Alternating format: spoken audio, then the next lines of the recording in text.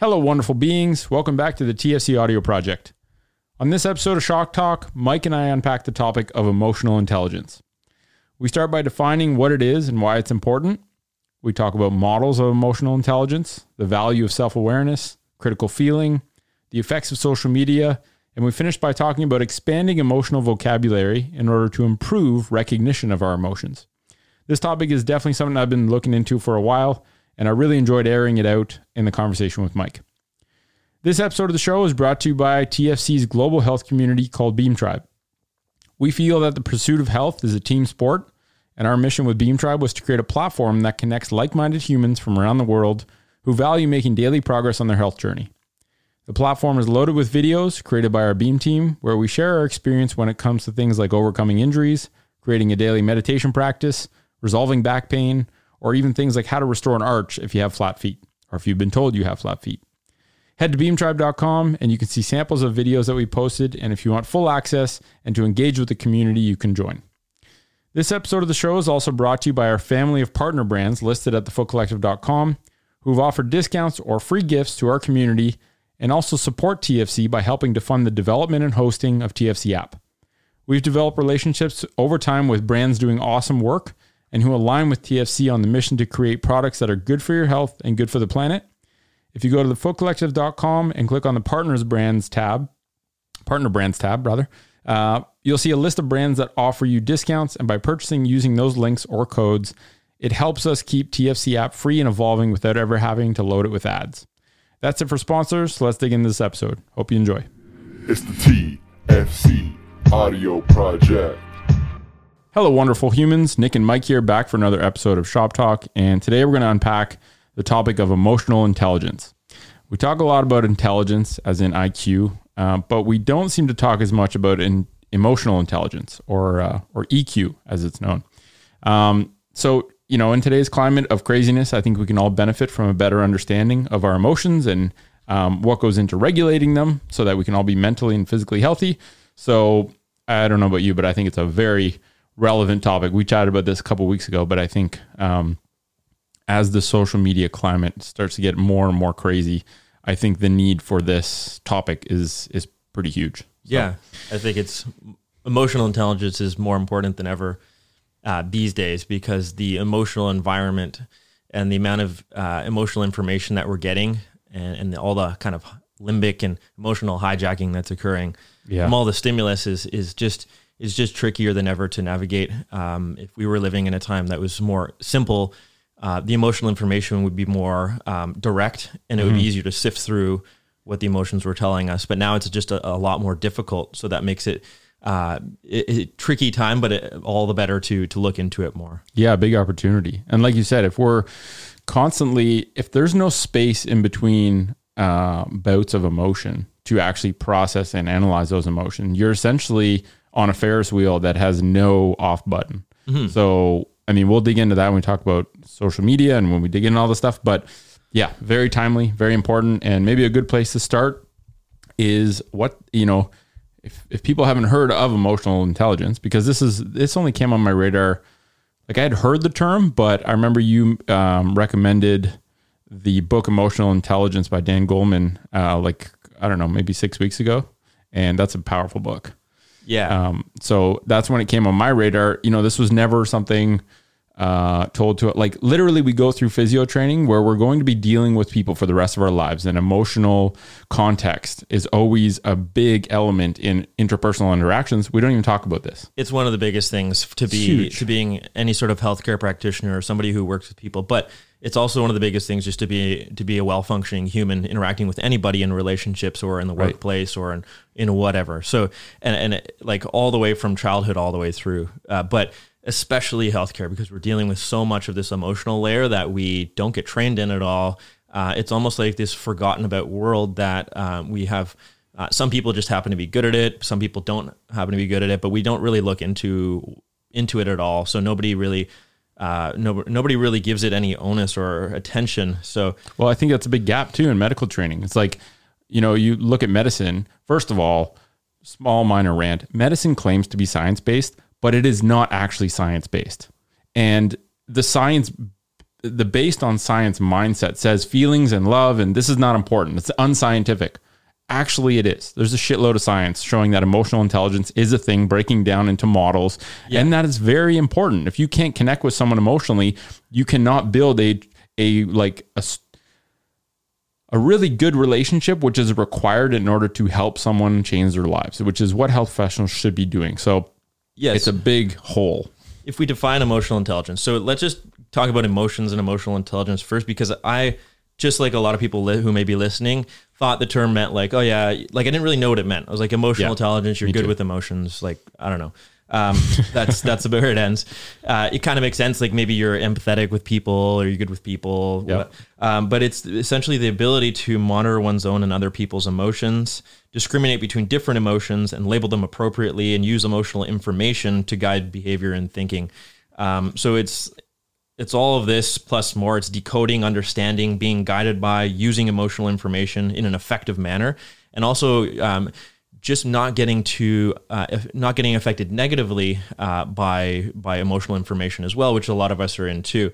So that's kind of, it's just like using, being good in the emotional realm or the emotional world. Right. And that's what emotional intelligence is. And we'll get, like you say, into like a couple of the models that break down like some of the 4 or 5 components, depending on what model we look at of it. But yeah, that's kind of where we would start. And then I just might note that emotions, like what are emotions even? This is where it gets complex, but without getting too deep into the science of them, because the science is fairly fresh. There's a good book called How Emotions Are Made. Mm-hmm. I just can't recall the author, but they go into like the neuroscience behind it, and everyone's trying to, in the book, all the studies are trying to break down kind of what exactly it is from a neuroscience perspective. But it's states of feeling that result in physical and physiological changes that influence our behavior.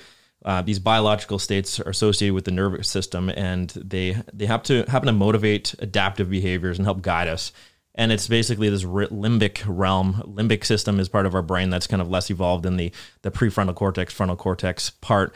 So a lot of mammals will have these developed limbic systems, us included, and they give us information in terms of like motivating actions and with social interactions as well. So it's just this information that we're getting from one part of the brain that we tend to kind of forget about, and we tend to put more attention, and we tend to almost like put emotional information in the back seat and say like, oh, it's, that's not as important. It's more about the prefrontal cortex and the frontal lobe and all this thinking and critical thinking that we tend to really put on a pedestal almost. Yeah, which I think is important, but if you forget about the emotional intelligence side, you miss out on a massive part of the equation that's needed to be a well-functioning, healthy human being. And to me, like when I sort of went back and reviewed all the notes I had, emotional intelligence at its simplest was being able to discern different feelings, label them appropriately. So be able to say to yourself, I am feeling this.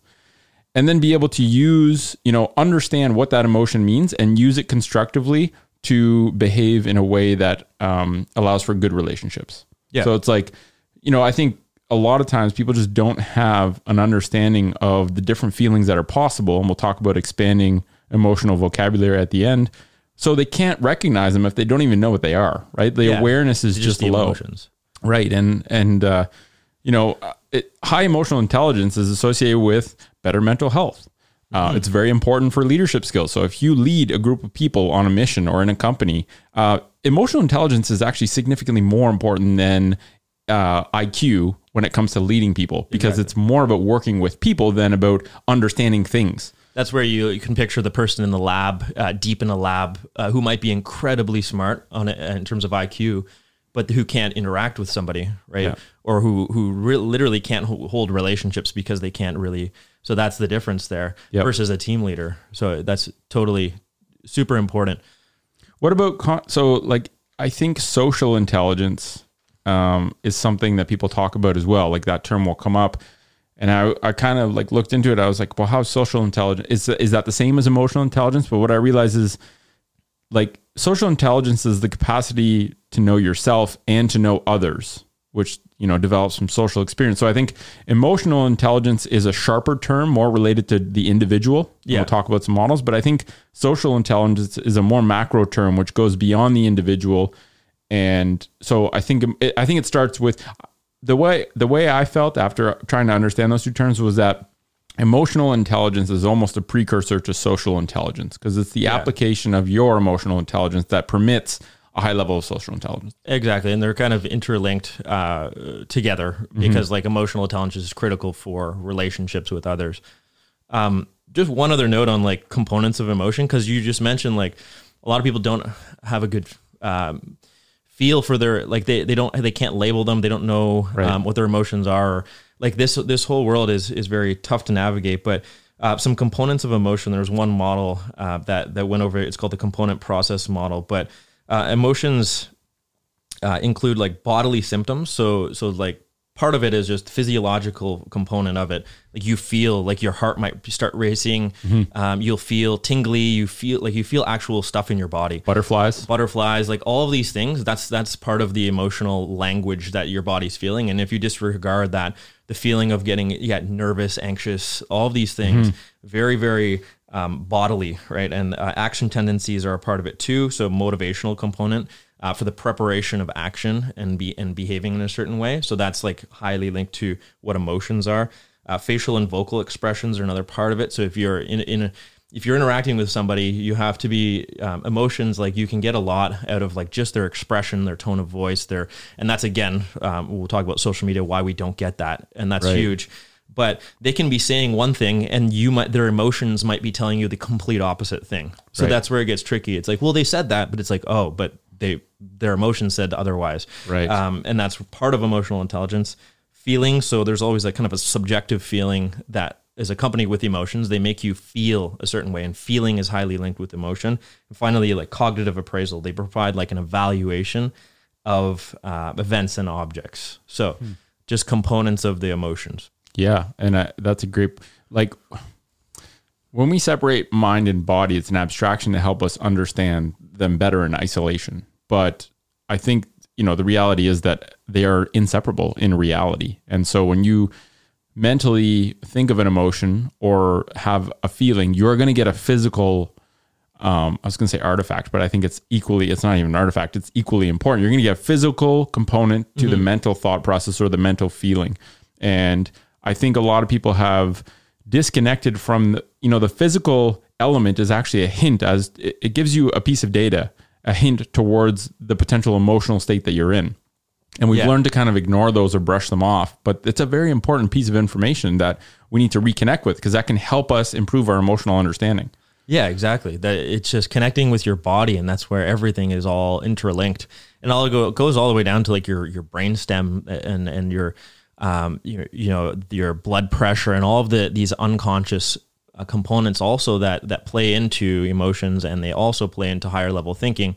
So it's, anyways, that emotion, that middle layer there, we need to be more attuned with to start becoming more emotionally intelligent. And this is something that can be changed. It's not, if it's not something that's fixed, right? Some people might be better at it naturally, just like any other thing. Some people might have faster twitch muscles, would be better sprinters. But it can be greatly improved in anybody if you start to pay attention to it and start to work on it. Yeah, it's like a muscle. Like if you never work on it, you're going to be terrible at it. Yeah. And maybe you're not working on it because you don't even know it's a thing. And so it starts with awareness. So the goal today, a big goal today, is just to improve awareness and hopefully stimulate some curiosity for people to do their own work and research into understanding emotional intelligence and where they currently sit and maybe where they could possibly go to improve their work, their relationships, their lives. So maybe you want to get into some models now, because I think the models are very potent to break down this term of emotional intelligence, which we can look at in a simple way, right? Being able to discern different feelings, label them, use them appropriately. But I think Dan Goleman does a great job with his model, and you have a couple models written there. So let's dig into that and just kind of unpack it a little bit. Yeah, that'll allow us to kind of riff on some of these topics afterwards. Yep. There's one of the more popular models is the Dan Goleman's model, the mixed model. And this, I'll just go through each and we can riff on each a little bit. There's 5 components. Self-awareness is the first one. And that's just knowing one's own emotions, and including strengths, weaknesses, drives, values, goals, and how these are all connected. But basically using gut feelings and emotional information to guide decision-making as well. But it's just this awareness of your own inner world and how emotions are a part of this. That would be. So knowing what you're feeling and also why you're feeling it, I think is part of self-awareness, where that's almost, it seems like that is, I think you listed it as the first one, because I really think that that's the foundation that a lot of the other ones are built on, right? Yeah. Knowing yourself, doing the work to find out like why, okay, what am I feeling and why am I feeling it? Mm-hmm. Because these are questions that I think very few people actually create a buffer zone to ask themselves before they actually act based on that emotion. So self-awareness is huge. And you can even just say like emotional awareness is like a subset of self-awareness, is just, like that's like when I feel this way, it's just it's almost just that meta awareness of the emotional world that a lot of us are more, instead of being up on that pedestal looking down at our emotional world, we're kind of just stuck right in it, and we're just getting swayed, and it's like we're in a storm and we're getting like shot around on a boat, but we're not above just kind of looking at things. So and then the second one would be self-regulation. So that's just managing, redirecting, controlling disruptive emotions, particularly in impulses, and adapting to changing circumstances. So it's just kind of knowing when emotions can, seeing their utility value, even like negative emotions, because it's always just information. And emotion, as we talked about, it's just information from another part of the brain. So it's like these things, anxiety might be useful in the short term for some reason. If you can, again, be I think aware, it is useful. Yeah. If you can be aware, back to the awareness of like, what is the anxiety trying to tell me? Yeah. But then it can become not so useful if it continues and it starts to disrupt other things and seep into other areas of our life. And then it becomes chronic and there all the time, when it was initially just trying to tell you something that you didn't listen to because you weren't aware of it. Right. So it's, Yeah. And I think self-management is being able to sort of handle distressing emotions, because they are going to come. You can't eliminate distressing emotions, but handle them in an effective way so that they don't cripple you or get in the way of your life, and paying attention to learning about them. Right. And I also think that, self-management also has a big part of positive emotions, like being able to bring about positive emotions when you're doing something with friends or when you're motivating yourself to work on a project. I think that's also part of emotion management, where you can manage these positive emotions and harness them in a way that allows you to accomplish things beyond what you would typically be able to do. Yes. So it's negative and positive. I think the problem most people have is managing their negative emotions, because that's what we see, the trouble with depression or anxiety, or, just being lonely, all these negative emotions. People they're not aware they're there and they don't know how to manage them. But I think positive is in there too. And I think it's for important. sure. I agree with that. It's like,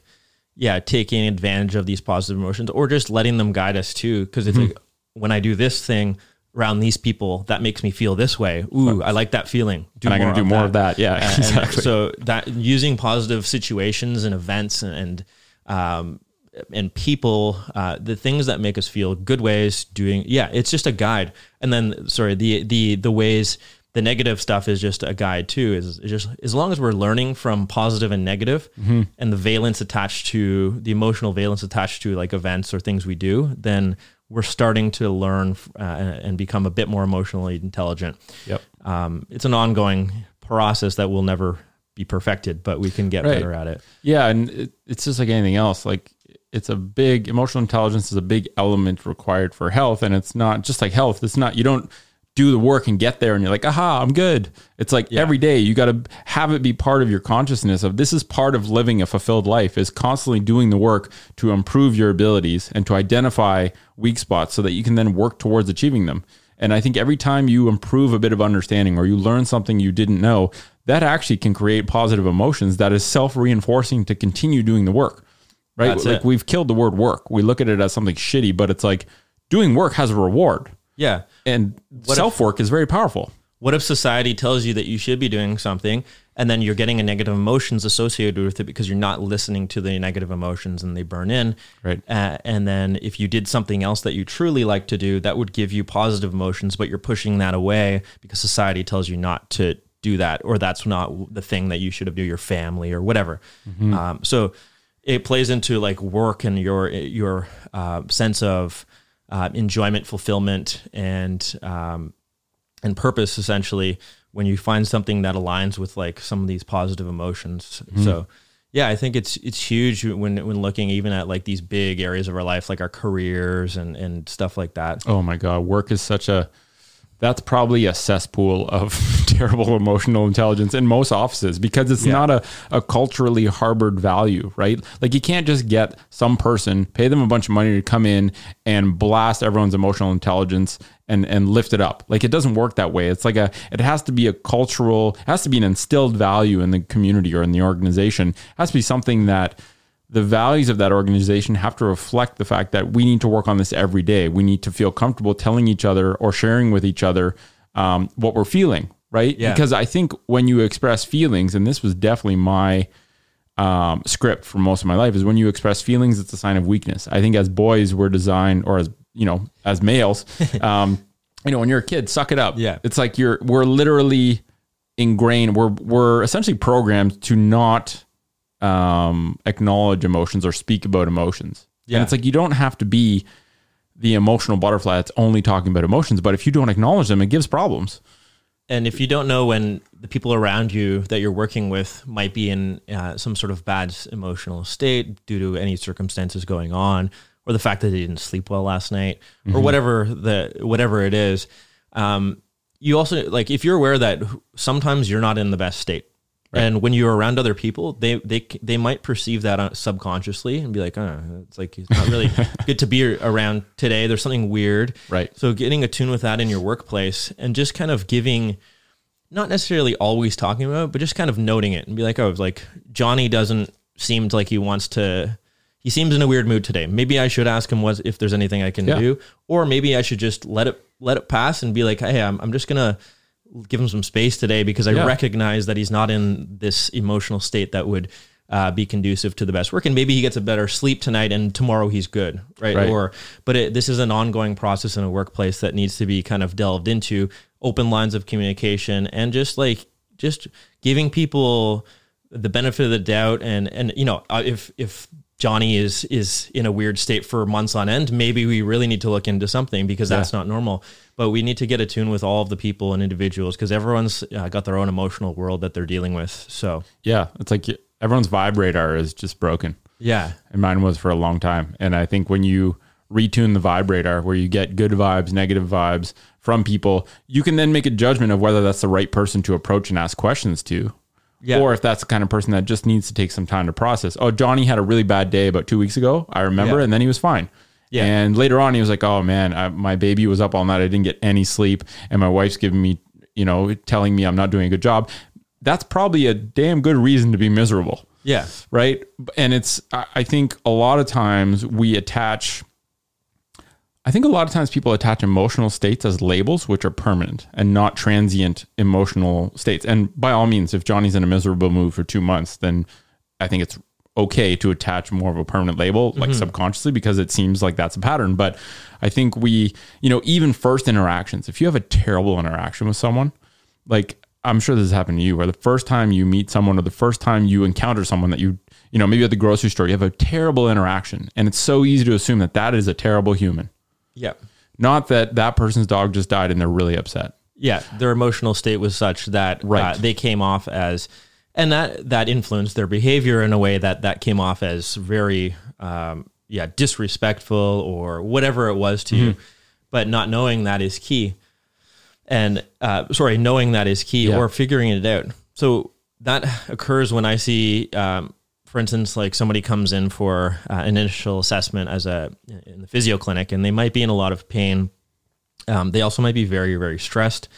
Oftentimes I'll see people and they'll come in and their energy is just very interesting. So it might be very, very high, very agitated, irritated, and all of these emotions associated with like, fear, anger, agitation, these things you can just feel like, oh, like they're coming at me at a different wavelength right now. Right. So what I try to do is try to bring the opposing emotions to the situation. In terms of, if they're very agitated, I will try to be very equanimous and calm, collected, cool. So you're counterbalancing it. And then I'm trying to actually influence them in a way that brings them to a level that's more like that level, because I realized that, well, they'll mirror you. It's just a human instinct. They will mirror. You will always bring someone into balance if you do.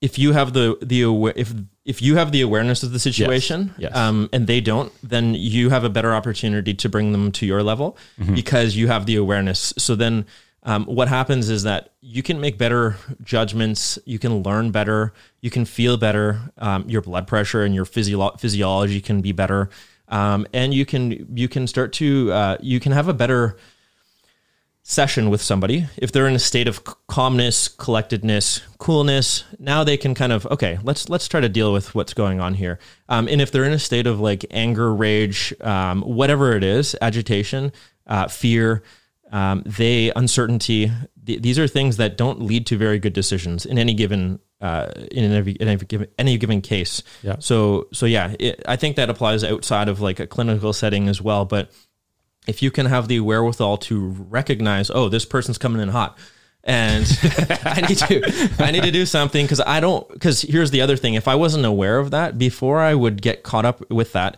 and then I'd go up to their level. Right. So I'd have to and then I'd realize, wow, I was really agitated after that, seeing that person, versus, oh no, I was calm and I stayed calm, and the person started to come down to my calmness, and we both left in a different state. Dude, that's so huge. powerful.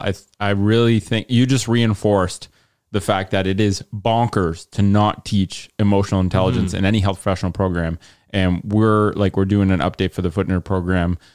You know, we used to call it curriculum. We're calling it Sapien Code now. So we'll see how that goes about. But I think that should be a big part of it, because it's a very powerful tool for life. It's also it's basically if you're an emotional ninja, not in the way that you want to manipulate people's emotions, but just understand yours so that you can better understand how to interact with others and manage their emotions in a positive way. It's a superpower, because guess what? If you can, that's a massive barrier breaker for people wanting to listen and feel, because I think even just feeling listened to actually brings about positive emotions, which you can't be angry and happy at the same time. And so it's almost like you're bringing people's continuum closer to a state where they're comfortable and are okay to be vulnerable and are okay to essentially take in information constructively. And the far end of that is, you don't make good decisions in fight or flight mode. Well, you might make life-saving decisions when used in a context that is meant for fight or flight mode. So like, yeah, if there's, like, for instance, where we're living here, there's a coyote that has been attacking people. Yeah. So if you see a coyote, you might go into full-on emotional fight or flight mode. You might get like, and you might sprint, you might fight, you might do something crazy. You might jump over a fence and like scrape your whole leg up. But in that sense, it was good. Yeah, right? It was adaptive. But same idea. If you go into fight or flight mode on a regular basis because of situations. If you look at a comment on social media and you do that coyote response all day long, you're gonna blast yourself. It's not an area where good decisions are made in the context of non-life threatening decisions. It will just cloud your collected sense making apparatus, because it's just, the information is too emotionally valenced, and it will just send you through the roof. You're not going to make good decisions. Right. So you're not going to think about things in a clear-headed manner and weigh both sides of it and come to a conclusion and kind of sort things out. These are not things that happen when you're in that end of the spectrum. Yeah, and last thing I just want to add in there before we go to the next element is the fact that being a health professional, there are so many layers of depth to helping someone, right? Like treating someone's pain and assessing them is such a small part of an effective health professional is crazy. And the amount of mental energy needed to process emotions and troubleshoot and everything that you said, we're reading someone, understanding how to counterbalance them, managing the emotional energy within a dynamic when you're interacting with someone for an hour straight. Like, that's why a 15-minute appointment with a physio doesn't work, because you can't do any of that. No, yeah. And it is so important. And treating their pain is this too. It's right. Treating their pain is highly linked to all of this stuff plus some. Right. Like it's very rarely just surface level. Like, I'm a very well balanced human being. I happen to just randomly sprain my ankle, and because there's even that is like, I was fine. I was really emotionally well, but now I can't do the things I want to do because my ankle's sprained. now I feel like I'm like, it just sends your world, like that can affect your emotional world as well.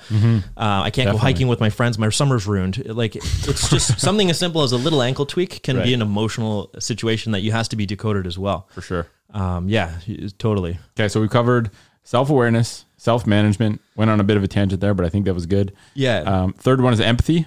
So knowing what someone else is feeling and recognizing emotions in others. I mean, we kind of touched on that when we were talking there, but that's an important one that I think evolves out of self-awareness, because then you can reflect your understanding of self into an understanding of others. And obviously you need to interact with others because others aren't you, but also there are these fundamental principles of emotional vocabulary, of emotional recognition that I think apply a lot to empathy.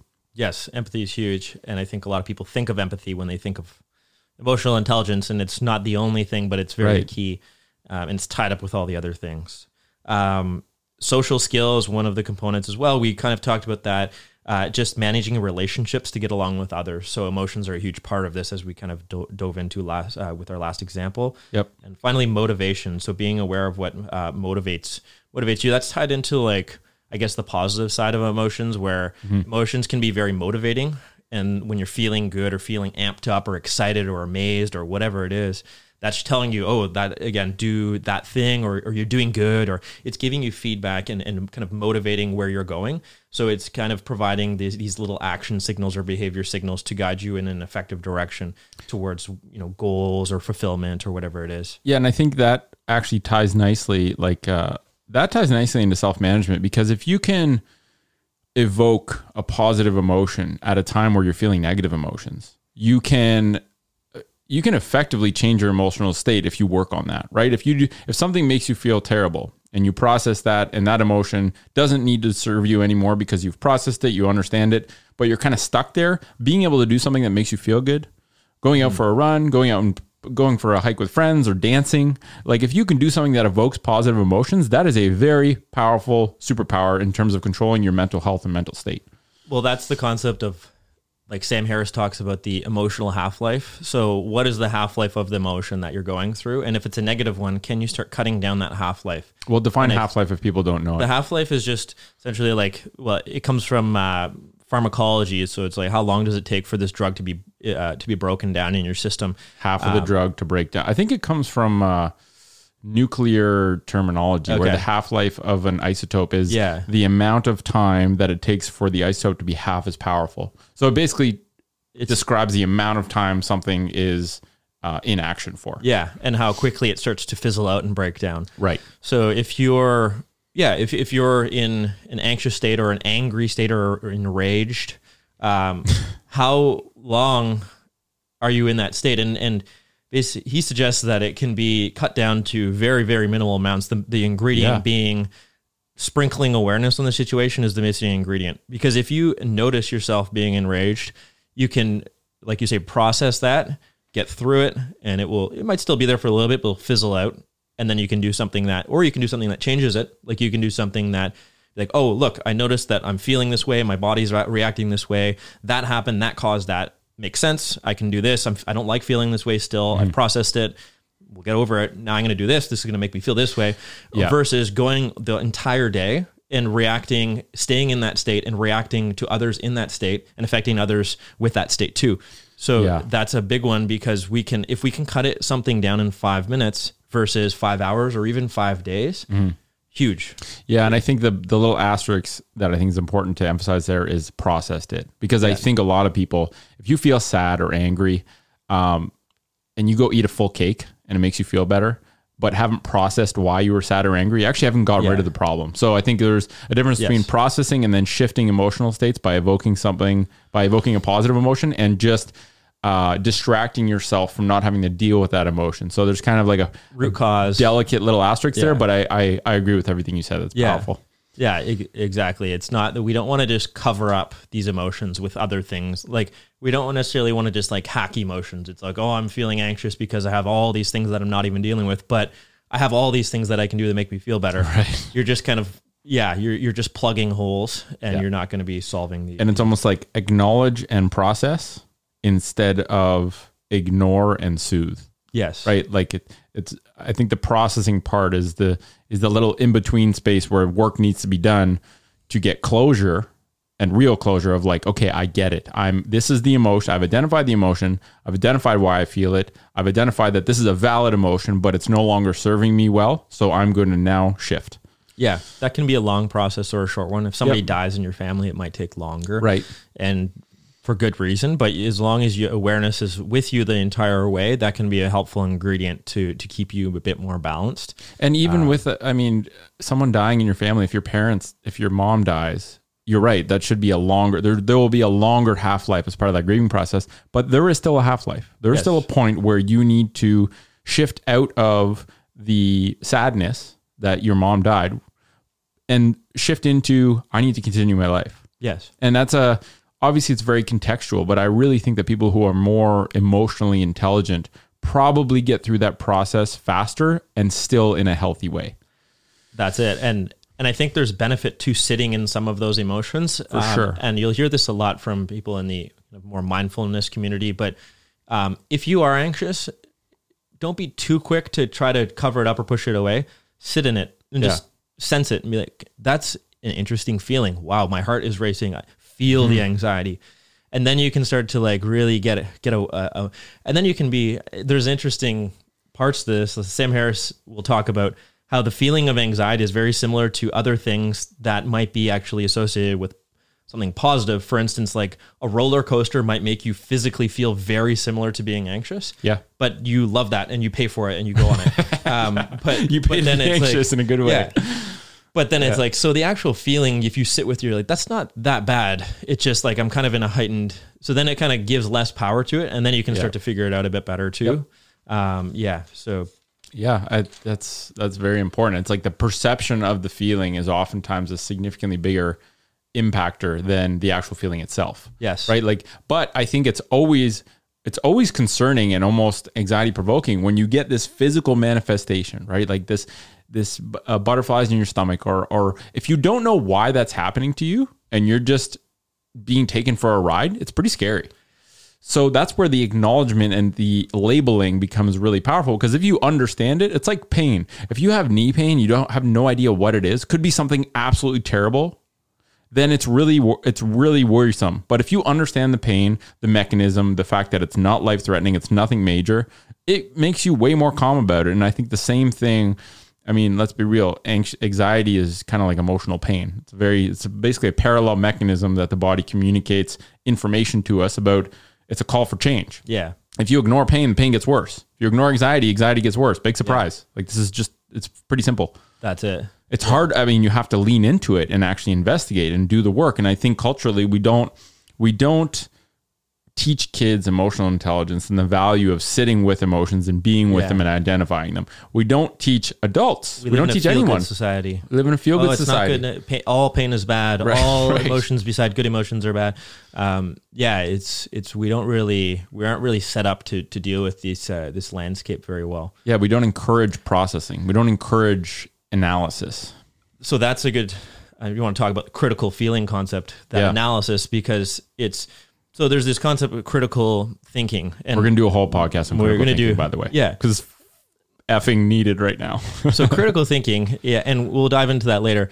A lot of people have heard of that, and it's a good. It's basically objective analysis of an evaluation of the facts in order to form a judgment. So you objectively analyze and evaluate things before making a judgment. Yeah. So what is critical feeling? So nobody really talks about critical feeling. So what about, it basically feeds into everything we've been talking about. We need to be very critical at and become better at becoming aware of, perceiving, analyzing, decoding, making sense of emotional information. So before responding. So just like you're saying, okay, so critical thinking is thinking about information, and that might be like written information. It might be verbal information. This is just doing the same, but with emotional information. So we need to become aware of it. What a great term. It's just, why don't we talk about it? So it's huge. We need to become better. And if we became better at critically analyzing all the emotional world, it would help us greatly. Because it's a part of all of the components of the emotional intelligence that we just talked about. And it's just, it's something that if you're getting bounced around through emotional states all day, can you become just more aware of stimulus response, events that might have precipitated it? It's all of that. And Eric Weinstein had a great quote. He said, critical feeling combats group feel, just as critical thinking combats group think. Yes. And I think the world of social media facilitates group think and group feel. And the antidote to that is actually critical feeling, critical thinking. Yeah. Why am I so angry right now? Right. If I just went on a 2-hour rampage on social media in comments and I feel like I'm going to explode right now? Yeah. Why? Right. It just like, does it make me feel good? I mean, I think it's a hijack. I think social media is a pure hijacking tool for our consciousness. Like we are doing a grand experiment still on how this piece of technology that has hacked our mental cognitive capabilities and our emotional system it's such an experiment that it's disturbing at times. I mean, it's a beautiful thing. It's also a terrible thing, and it's all in how you use it. But I think if people understand, like people who are critical thinkers and critical feelers can use social media in a very powerful way. Yeah. It's a very useful tool. But if you don't have those two, it's almost like by default, you're going to be hijacked. And I think the power of the emotional part of it in social media is such that it's feeling is more powerful than thinking but it's also way more ephemeral and subconscious. And we like we say, we don't even have a term for critical feeling. We don't teach kids anything to do with that. Yet they go through years of school with thinking about things. But because social media is so emotionally laden, it's so tricky. And I think that can, like you say, it latches onto your emotional system, takes it over, and almost eats you from the inside if you're not aware of kind of how to deal with it. And Dan Goleman has a great video that I watched on YouTube. It's like a 5-minute video, and it pops up right away if you type in emotional intelligence. But he mentioned in the video that we're actually, people have started to catch on that emotional intelligence is a very important element of education. So they've started to teach us with kids in primary school and high school for a little while now, to the point where there is data. There is some metadata on the effects. And, he shows that teaching kids emotional intelligence led to improved academic achievement. Antisocial behavior went down. Mm-hmm. Pro-social behavior went up. So there is no reason why this shouldn't be taught. We have data. Like Ontario School Board, if anyone's listening, wake up. Like, this is important to teach. It'll lead to a significantly better world. Yeah, no, exactly. Like, it's violence, all of those things, how you interact with other kids all the way through life. That'll help you. But especially in the social media environment and the amount of mental health issues these days, emotional intelligence is something we need to really look into.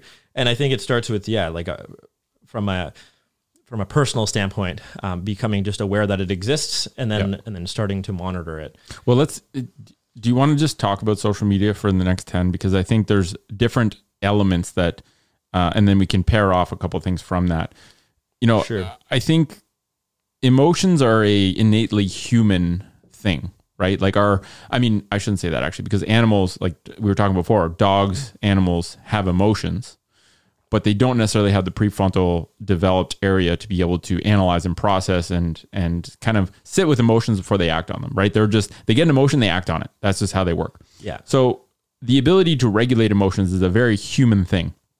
And I think when you take away that element, when you take away the facial expression, the intonation, all these things that play into conversations between people from an emotional standpoint, from social media, you inherently dehumanize that medium of communication. Yeah.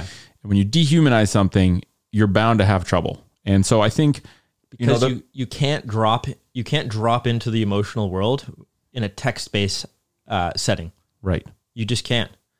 That when somebody walks in a room and they don't even say anything and the vibe changes. Yeah. What's that? Exactly. So this person's on the other side of the world. You can't get any of that. Texting something on a comment stream. Yeah, and I think that a couple things. Number one, there is a constant barrage. So we talked about how you need space between interactions to process emotions. And if you're constantly bombarded with things, you are stuck with just reacting. You have no space to be able to respond. And the average person reads a shitty comment and blah, blah, blah, they blurt out an answer, or they let their emotions run the show, right? They're not actually driving the bus. They're just going for a ride. I think social media facilitates that. But I think another massive element of this whole thing is the fact that most emotional intelligence development or growth happens with introspection, right? Like your ability to take time to yourself and actually think on things. Yeah. And I think social media has actually eliminated introspection for a lot of people, right? Like you now have a outlet in your pocket for unlimited ability to be distracted every hour of every day. So it literally just crowds out introspection, which is why a lot of the work I don't think is being done, or even if the awareness was there, we're still crowding out the time that we used to have in between interactions or in between emotional experiences where we would process and reflect and learn. Like that space is gone. Yeah. No, exactly. It's and crazy. It's carried from one comment to the next for a lot of people. And you see the people in the comments who will be in these long, like if you look at the timestamps on the arguments, it will go sometimes days back and forth because people naturally also have lives and they're like, they comment and then they go do something. But the fact that it goes on for days. Think of how much rumination is happening there too. Oh yeah. And it's all in this like, and again, the fact that you don't have the full emotional capabilities in a text format, you can still, it's almost like you can sense it. It's just all like capitals and emojis and it's just like negative terms. And it's like, right. I can't see you. And you might be a troll. You might be a very happy person, but right. My sense is that you're not in a very happy place. Or in a good place. And it's very interesting. But I think it's messing with our emotional capabilities more than ever too. So it's making it harder to become emotionally intelligent. I think so too. I think it's creating resistance to the development of emotional intelligence. When you combine that with the fact that it's not a deeply rooted cultural value or something that's taught, it's really no surprise that the shitstorm that you see on social media, it's actually not surprising at all. It actually makes perfect sense. And I think another thing, I think that it's filtering over into the real world in terms of how people learn to react emotionally on social media. So if their reaction is always see something, don't like, have emotional response, blurt out thing that goes along with the emotional response with no thinking, when they interact with somebody in the real world, they've been trained to do similar things. Right. So now it's created this outrage culture and people are going into the same responses with people on the street where it's like, no, this is not how we react in the real world. We gotta just meet each other in the middle and do the little dance and kind of come to, it's not just yell at each other. And stuff I see it in myself even. Like I've started to read, I hardly read comments, but I'm reading them even less now because I found myself being really dismissive of things, which was not something I used to be, right? If you see all these dumb comments that really have no thought put into them, they're just straight reactionary, it's easy to dismiss them. Just like, whatever. I don't not even put any attention on it. But then in real life, when someone says something that doesn't align with the way you perceive the world, I found myself dismissing those things way more. And I was like, oh shit, I'm literally having trouble dissociating the matrix from reality. Yeah. In terms of my behavior and how I'm acknowledging things. So it takes you got to catch yourself sometimes. Oh, exactly. So introspection, the examination of your own conscious thoughts and feelings. And it's really, I think that is the building ground, the breeding ground, the training arena for self-awareness. Yes. And if we've pooched out the time that we used to take for introspection, then we're essentially eliminating the opportunity to develop self-awareness, the opportunity to process emotions. So it's no surprise, like mental health epidemic is actually I think I understand it significantly better now. Yeah. Because of this. And I've been really trying to understand social media. If we're creating some sort of digital community platform, I want to understand all the shitty parts of social media and can they be mitigated and how can you embed more humanizing elements into a virtual platform? Because I really think it's possible. We had the opportunity and it seems like money is always the thing that gets in the way. So we're going to, TFC app, the mission is for it to be self-funded so that there is no reliance on making money at the expense of taking away from the platform. But it's affecting people's physical and mental health. It's affecting so many people. And this whole emotional world, it manifests physically in ways that might be even far away from what you think it is. Like when I wake up, I'll go through this, like, you'll just feel tense someday. Your jaw will feel tense. You'll feel like your face, like, That was a great face. Your face is holding emotion, and that's real. And that because you've been processing emotions all night. Exactly. And, right? and if these are things that when you wake up, I'll take I usually stop taking a shower right away.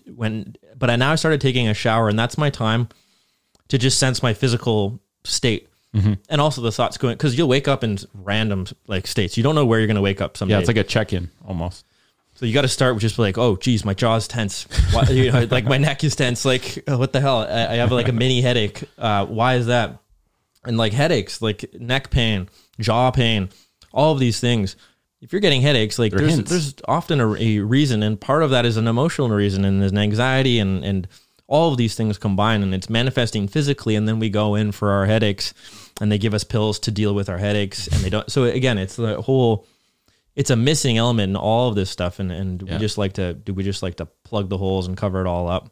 And I've just kind of accepted that it would be really difficult and probably unrealistic to change the whole education system for health professionals in a way that profoundly changes the trajectory. So I think the path is actually this. It's what we're doing right now is creating some sort of, curation of information that we've kind of researched and tried to understand, making it more simple and stimulating some curiosity of people who are listening to this to dive deeper on their own and do their own research and put in the time to better understand their emotions, labeling emotions, researching emotional intelligence. I mean, the internet allows you to learn anything ever, anytime. You just have to be given direction. And then just tuning into these things and then having conversations with other people in their groups. Because if you're learning about this and then you do little experiments and you start to drop into the emotional world a little bit more, and it starts to help you, and you start to now you can start to have conversations with other people, and you can start to influence their emotions in positive ways, like that meeting the emotion thing, or kind of meeting them with that more of the bringing the emotionally dominant state of like calmness to more situations. And you can start to really become this energy emitting person in good ways and not feed into these bad ways. So if every individual just learns about these topics and starts to implement them and embody them, then we start to make some good changes. Because that is where the learning happens. It's actually applying things that have a better understanding of in your life, both with yourself, but also in your interactions. And I think every social interaction is essentially an experiential piece of data that you use to shape how you do future interactions. So if you do something in a way that results in a really constructive conversation, someone that you have a hard time having good conversations with, you've applied certain things that you've learned, you've sort of met their emotional state, you've understood with some empathy, you have a better understanding of your emotions and how you're reciprocating, and you have an amazing interaction with someone that you've never had a good talk with, you're like, oh shit, this stuff works. Yeah. I need to learn this more. Because guess what? In the world of business, in life, in being productive with fellow coworkers, this is essential information. Not even that it's more important than other things, but it's essential in the fact that you might be starting at 0. Like if you go from 0 to 1, that's extremely powerful. Yeah. Right? It's not to say this is more important, but because there's a complete void, it is the most important, I think, in a lot of cases. So here's the challenge for people. Just start to drop in a bit more. And by drop in, it's just drop into this emotional world a little bit in the interactions, and just have this meta awareness before you enter a situation like an interaction with a friend or a meeting you're going into. And just be a little bit more aware of these little hidden messages that are coming from the emotions and the feelings that you're getting, the gut feelings, the energy that the other person's emitting, or the sensing the emotions and maybe perceiving the emotions and kind of labeling them a little bit, and then bringing your emotions to the situation. Just bring some awareness to this whole world. Mm-hmm. Try it out in single one-off interactions. Yeah, check yourself it's before impossible you go in. To just go like, hey, I'm going to just do that this forever now. You will forget, and you will get hijacked again and again. It's just this whole slow process. Bring it into one interaction, see how it goes. It'll be interesting. It'll give you some information. And I remember when we went to the UK and we did that podcast with Tony, he talked about that, where he would check himself at the door before he went home in the evening. Right? If he had a big day with a lot of stressors, a lot of stuff going on, he recognized that he was just in a different state when he went home and saw his kids. And he's like, the kids don't want to see stressed out daddy that's kind of has his brain elsewhere. They want to get full 100% Tony Riddle daddy coming home and interacting with them. So he said he even walked slower when he approached his house. He took a couple deep breaths before he went in his house. He completely checked his emotional state before he went in so that he could give his best as a father to his kids. And I think that's some critical something feeling right there. And this is, I think, something getting even trickier now, because guess what? There is no door that you go through to go home. Your home is your workplace. Yeah. And so separating, that's so true. Drawing a boundary between when is work me and when is like parent me, which I think a boundary needs to be drawn there, is very important. And then being able to improve your ability to check yourself. And maybe it's something as simple as literally, okay, I'm done the work day. I'm going to put my phone away and I'm going to go for a walk. And I'm going to let my family know that this walk is very important for me to be present when I'm done the work day. I don't have the drive anymore. So I need to replace that with something that creates a bookend for my day. Work is done. Family is now. Yeah. And I think that strategy probably will be, I mean, we're not going back to the same way that things used to be done in terms of work. So we need to start to adapt and think of how can we improve our ability to sort of exist in this new space, in this new world that we're going to be in for a while.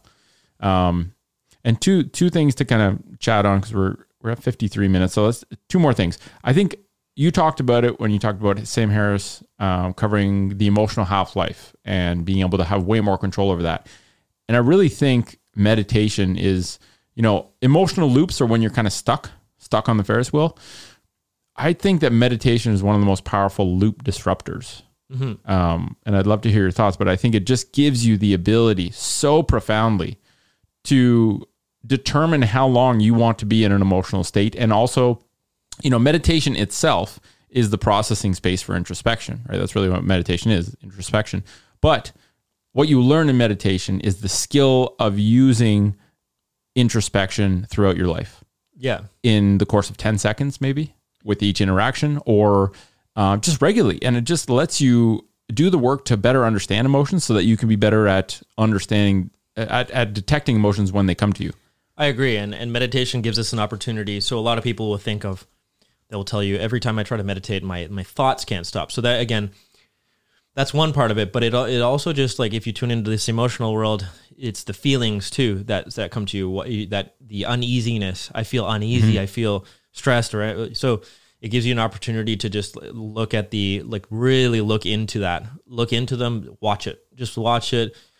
Don't give power to it. Just watch it from like an outsider. So you're a complete outsider sitting on a bench and you're just looking at yourself like, oh, this is a weird feeling. This is interesting. Oh, that feels this way. Cool. Oh, my heart feels this way. Mm-hmm. And we don't label them as stress. We don't label them as anything. It's just interesting stuff and you're noticing it. And then as these things pop up in your life on a later basis, you get better at noticing them. Oh, that's the feeling that I got. Right. Oh, interesting. And distancing. Where you're not in it. You are. So I like that analogy of park bench. For some reason, I just got a picture of a bunch of things passing by on Razor scooters where you're just looking at it. You're like, oh, that's interesting. Oh, that's interesting. And it just passes, but you don't actually get on the scooter and go with it. You're just taking a third person perspective and observing these things and trying to make sense of them. You don't jump on into the emotional bus and go for the rides. You just watch the buses pass and then... And once in a while, drive the bus so that you can determine when that bus should stop. Yeah, you could look into it, but yeah, I think that meditation would be the tool that we could, and we can use. And like say, it could be when you're on your walk, or it can be whenever. It could be when you're literally sitting on a park bench, which I like to do sometimes, and just watch what's happening. But I think adding some of that in is a key time to start developing emotional intelligence within yourself. Right, and it's almost like you learn the stuff and then you use meditation as your office where you do the work, where you kind of like put that in, like examine how your day went, how your last interaction went, how your last good one and your last bad one went, and try and find commonalities where you can detect like kind of a pattern and adjust for future. And I think two things that I had written down of just states that I think were important to kind of better understand from my perspective. Number one was rumination, because I think that's a big thing that a lot of people find themselves doing, which is, rumination is dwelling on or being continuously stuck in a thought. And if that's a toxic thought, that can be very, very suffering inducing, right? And, it drains your energy. It distracts your attention. And it can be a big source of problems for people. And the thing is, it's kind of like a muscle. The more you entertain rumination, the easier it is to get stuck in the groove of rumination. Mm-hmm. So I think that was one. And then number 2, anxiety. And I was like, okay, I wonder if anxiety is an emotion. And it seemed to be, I looked up a couple definitions online, and one of them said anxiety is an emotion characterized by feelings of tension, worried thoughts, and physical changes. So, I think the big thing there to take home. Fear would be an emotion that's kind of layered into that as well. Can be in that bucket. Uncertainty, but fear. And I think a big part is anxiety is normal, but being stuck in the loop of anxiety isn't normal. Yeah. Because it changes the dynamic. If every time you get anxiety, you think it's a bad thing, and then you're never actually going to acknowledge it as real and valid and investigate deeper. But if you look at it as something that's valid and you actually lean into it and examine, why am I feeling like this? It's actually the solution to get rid of it. Yeah. But most people, I think, are just stuck in the loop of anxiety because they distract themselves, because they avoid processing it, because they don't have to, they have the opportunity to not take time for introspection and just, eat stuff that makes you feel good temporarily, or look at stuff that makes you feel good temporarily, but never actually face reality of the fact. They haven't felt it. Right. They haven't felt it. Dig into it. Yeah. Yeah. And then I guess the last thing is just expanding emotional vocabulary. And I think that if you don't even have a vocabulary, like if you don't know words, you can't write an essay. If you don't know labels for emotions and actual words that signify emotions, you cannot recognize emotions. And so I think expanding, and when I looked at this, it was like an eye opener for me to look at some very interesting things. So I'll just give that emotion wheel. So if there's layers to emotions, and literally if you look up emotion wheel on Google, you're going to see this wheel that I'm talking about. And let's take an example of anger. So anger would be a primary emotion, which is on the inside of the wheel. And as you go out to the outside of the wheel, you get more specific, basically. So you have the primary emotion of anger. The second layer there would be things like humiliation, being mad, frustrated, aggressive, bitter. So those are all sort of second layer elements of anger. The third layer I found really interesting, and a couple of these in particular. So based on the primary emotion of anger, the third layer of being betrayed, resentful, disrespected, furious, jealous, which was a very interesting one. So jealousy is a form of anger. Basically, it can feed into why you're feeling angry. Right? Yeah. Annoyed, withdrawn, numb. Yeah. That's another interesting one. I think a lot of people are pissed off right now because of multiple things. And I think it's creating a numbness where we don't give a shit anymore. Yeah. Which is part of the problem, because we're not acknowledging that we're angry, and we're rightfully angry because a lot of shit is going down right now in the world that's really not a very pleasant situation. And then the byproduct is the anger, which you might bring into situations throughout the day. You express that primary emotion more frequently. Why am I acting out of anger? And you might be acting out of, you might blow up at your spouse or whatever, and you're acting out of anger. And it might be any of these little things that you're mentioning might have fed into that emotion. So anyway, I just think for me, it was a good exercise to read every emotion on that wheel and recognize that, wow, that tertiary one is actually based on this primary emotion. I never would have thought that. Mm-hmm. And so I think everyone can do good by just expanding their emotional vocabulary. And like I said, look up emotion wheel on Google. There's a million, go to images. There's a million images of this thing, but just have a look at, that is sort of like learning the words so that you can then write the essay. So that, understanding the labels so that you can then apply those labels and essentially recognize those specific things in yourself and in others, right? Yeah. And it allows you to be empathic because it allows you to recognize it in others, but we're not taught the vocabulary in school. And so this has to be self-directed, and there has to be a sense of this is important, right? Because it is important. It just allows you to decode the emotional information better. Exactly. You're being fed this code and you don't know what it means. So you have no ability to deal with it. Now we have instructions. Now you have the way to decode it. Yeah. And so, anyway, I don't know about you, but I really enjoyed researching for this one and just having a better understanding of emotional intelligence myself. And for everyone listening, we hope you enjoyed the episode.